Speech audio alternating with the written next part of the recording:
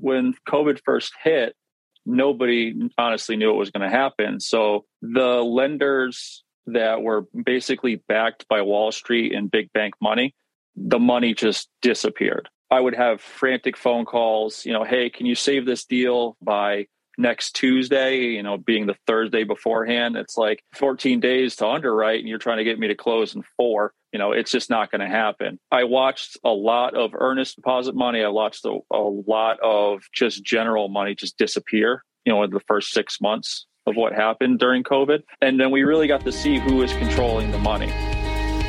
This is your daily real estate syndication show. I'm your host, Sam Rust. With me today is Kevin Dureiko. Kevin is the founder and fund manager of Birch and Dobson, a private real estate debt fund located in Connecticut. In addition to being a fund manager, Mr. Dureiko is also retained by a hedge fund as a monthly consultant to the private lending industry. Birch and Dobson is a private real estate debt fund that focuses on lending against multifamily assets in a variety of different forms that I'm sure we'll dive into. Kevin, welcome to the show. Thanks for joining us today. Thanks for having me, Sam. Appreciate it.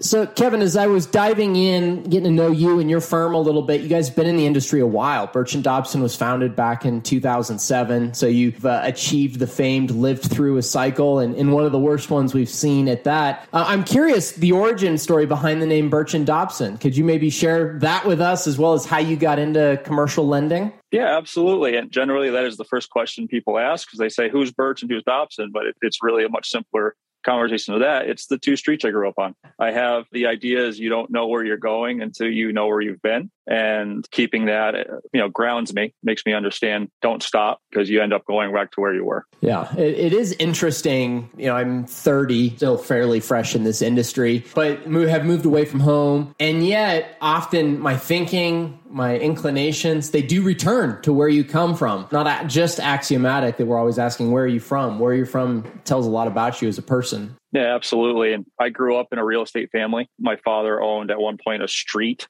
So to me, I didn't know anything different.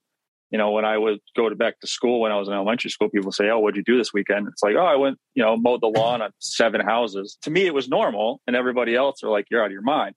When I had the idea of coming up with the name, it was just like, what really built me? What really gave me the ideas? What gave me the mentality? What did my dad teach me? And a lot of that has stuck with me up until now and still, will in the future because learning is something that we're never going to stop doing. And no matter what I'm going through, I can just look back. The name is on the card. The name is on the masthead. And I understand, what I have to do. There's so many different ways to get into real estate. And you chose the private debt origination side. Why to get into commercial real estate on that end of the spectrum? Well, to me, I'm a little bit of a weirdo. Like, when we'd be listening to the radio or, watching TV, I'd see an advertised for a bank or a car loan. And I would always ask, like, why does the bank give you a loan on a car? Or how does it work? Or how can they afford to give you a loan at 3.5%? And I would ask those questions. Those questions would be answered. My dad would tell me, oh, this is why they do it. And it just always sparked an interest in banking, which would be a weird thing for a young guy to be interested in, but it never left me. And then when I first started Birch and Dobson, it was a debt purchasing company. My grandfather was a sheriff and he would buy debt. He would, rehab it, get people paying again. And then he would give out mortgages. So it just sparked my interest from a young age. And then when you try to get into this business at a high level, it's nearly impossible. Like everybody can be a broker, to be a really good businessman at this type of thing, you have to have kind of insider information. Just as to, syndication, you have to start somewhere, and to really understand it, you have to align yourself with other people to really understand how to underwrite things, how to get things on the books, who to talk to, how to build and simulate a team. Just going through all of that basically gave me what I needed to do to get into this business. There's no real rhyme or reason how I ended up here. It's just a accumulation of experiences, past people in my life. And this is just how I ended up here.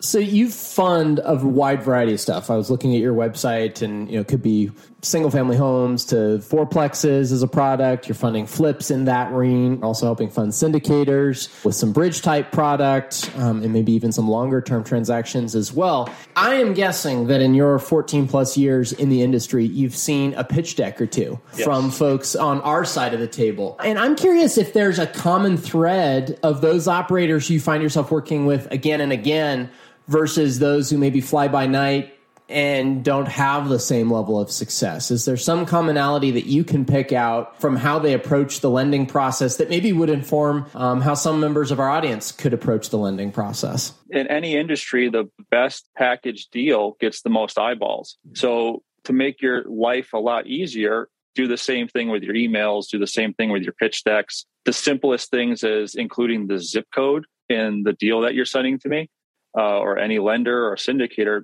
actually really makes a big difference, because then I don't have to spend 15, 20 minutes trying to go through and figure out which county, which zip code that the deal is. And something as simple as that can really change the outlook on how your deal is presented to somebody. You can go as simple as just Googling pitch decks. Just pull up a random pitch deck. Doesn't even have to be in the same industry. Just see how a professional company puts a pitch deck together and just mimic it, mirror it, and send it out. And I can guarantee you'll get a much better response, whether it's through, your LPs, your brokers, your lender. Put a nice bow on it and send it out, and you'll be absolutely amazed at the response that you get as somebody that professionally puts a deal package out.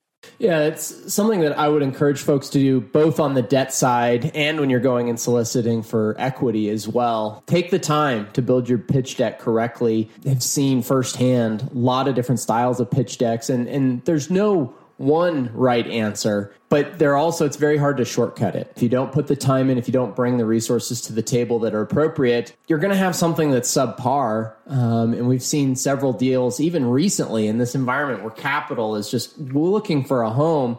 We've seen several deals that had significant problems coming together. And a lot of that was because people assumed the money would be easy to get to and didn't take the time to put it together well. It almost speaks more to the quality of the operator in general than it does the deal. If you're willing to take that extra time, proofread your text, make sure that the answers that either your lender or your investor are looking for are contained in that package. Absolutely. The little things really do matter in this business, and much like any other business. And we understand the time that you put in to put a pitch deck together. So if somebody puts the time into putting the pitch decks together that I can understand and articulate and figure out what's going on within 5-10 minutes, that's the deal that I'm going to look at. The other ones are basically going to have to go on the back burner, or if bad enough, they're going in the trash.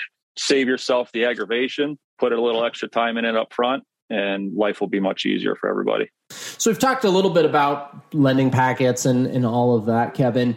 I'm also curious just how the industry has changed over the last couple of years. Back in 2018, I remember being at a lot of different real estate meetups and people wondering what inning we were in as far as the market cycle. And everybody was waiting for the hammer to drop or the bottom to fall out, whatever your favorite term is. And then COVID hits and we all run for the hills for a little bit, and huge unknown that ends up not being maybe as bad a headwind as we had anticipated for the industry. I'm curious from your side, on the lending side, how did that process unfold during COVID? What are some of the maybe what ifs that we missed that are positive and or negative, and where do things sit today in your opinion? Well, when COVID first hit, nobody honestly knew it was going to happen. So the lenders that were basically backed by Wall Street and big bank money, the money just disappeared. I would have frantic phone calls, hey, can you save this deal by next Tuesday, being the Thursday beforehand? It's like, I need 14 days to underwrite and you're trying to get me to close in 4. It's just not going to happen. I watched a lot of earnest deposit money. I watched a lot of just general money just disappear, in the first 6 months of what happened during COVID. And then we really got to see who is controlling the money. When you have a private lender, you really figure out whether or not they're private, whether or not their funds are backed by bonds or, big banks. And that really opened up my eyes, especially now, as to who can really fund the deals. And it kind of changed my marketing a little bit. To be able to target syndicators in this particular business really gives you an idea of how much money there is out there in the private space. As bad as COVID was, it gave us in the lending industry, okay, the real players are A, B, and C. Not throwing my name into that mix. I'm still a small fish in a very large pond. But it gave me the idea of who I was really competing with. And, we just watched what Zillow tried to do with buying up single family homes. It didn't work. And I think when we got through most of COVID, a lot of that institutional capital realize that this isn't just the greener side of the fence and that you need to be here or you're not going to get the phone calls. So I think in general, we might have came out better, on my end, on the private debt side, because the big banks got scared. Will they come back? Because they kind of saw how really the industry didn't get shaken up as much as they would. They could, but I think they're still a little shy and scared about it. Hey guys, it's Whitney. I wanted to take some time to introduce you to my good friends over at PassiveInvesting.com. They're a national private equity real estate firm based out of the Carolinas. They focus on acquiring institutional quality apartments and self-storage facilities. They do this with private accredited investor funds. They have a portfolio of over $700 million in assets and control over $250 million in equity from their investors. PassiveInvesting.com makes it easier for you to start investing in real estate without all the hassles. They even have an average 62% repeat investor rate in each offering they put together. They even have a real estate debt fund that offers hard money loans to fix and flippers locally and across the U.S., which currently has a 0% default rate. To help you learn more, they have put together a free passive investor guide that outlines the 7 red flags for passive apartment and self-storage investing. Visit PassiveInvesting.com/red flags to download the PDF now. That's PassiveInvesting.com/red flags. In my estimation, that seems like a healthy thing. Whenever you have an industry get centralized, you always worry what's the systemic risks are being introduced into the market. And you can see that in the Great Recession of 2008 with the mortgage-backed securities and how that introduced a variable that nobody really could see at the time, and yet in retrospect seems so obvious. Do you think that maybe we dodged a bullet by not going through a wave of consolidation on the debt side during COVID, and you didn't have a Blackstone or a Morgan Stanley or somebody like that get a wild hair and go accumulate hundreds of these smaller shops? Absolutely. And it wouldn't have stopped in the debt portion. We were probably 2 or 3 months away from, them realizing that the COVID would not hit this industry as hard as they thought it was going to.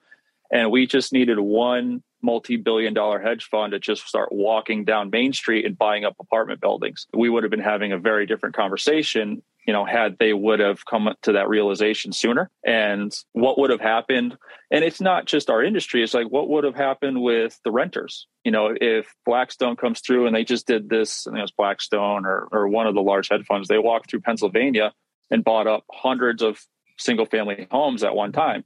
And if you look at that area and you do a price comparison for rentals, they've raised the prices up to 30%. That's not what we serve. That's not the industry that it should be.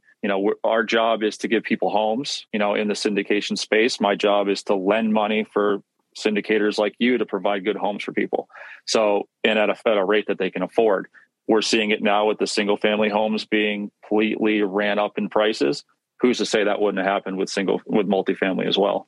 Well, and in many ways, I think multifamily just moves a little bit slower because it's not quite as transactional. And even there, in some of the local markets that we transacted, December was a record month, both for number of transactions, for total volume, dollar volume. We're seeing pricing records fall. It seems like that wave is only continuing to build in the multifamily space, just like we've seen in the headlines for single family. Right. And of course, everybody's in the business to provide value, and the more value you get, the more rent you should be able to charge. And of course, that's the idea, one that we all have to work by. But to have somebody or a big entity come in and just be a number and raise those prices without providing the value to give renters a better lifestyle, life standard for that money could have been a very big concern. When you have to pay for nothing just because you have to placate the shareholders and get your stock price up, it's a different conversation. You mentioned that during COVID, as it started unfolding, you realized who you were competing against, and that changed your marketing. Could you go elaborate on that a little bit more, go into a little bit more detail on what you found out, what you discovered, and how that's impacted your business over the last year or so? We were able to get more focused into social. It made more sense for us to spend more time talking to people, whether it be through, a smaller channel like Bigger Pockets or Facebook groups, just getting the word out there. You're like, hey, this is what we can do. These are the references I can provide for you. Advertising is not going to work for us mainstream because the market is so niche. And we were able to see what was working for the people that were staying around and what completely fell off when the ones that got scared ran away.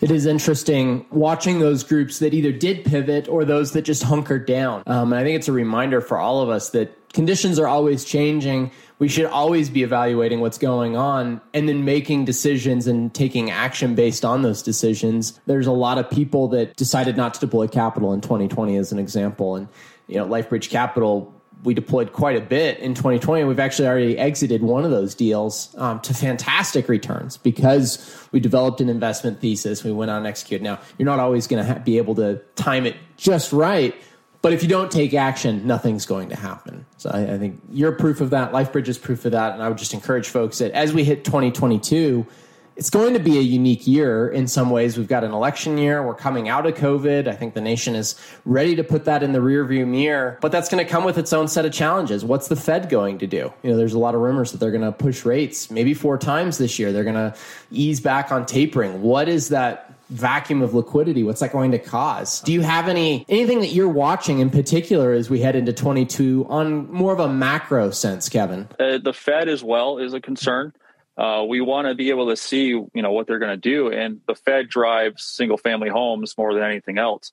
In my area specifically, like the homes are being sold for $50,000 over list. And my street is very small. At this point, my wife and I are like, we should probably just move to Florida because, how can we even leave $50,000 on the table? And unfortunately, that's going to be the mentality of everything.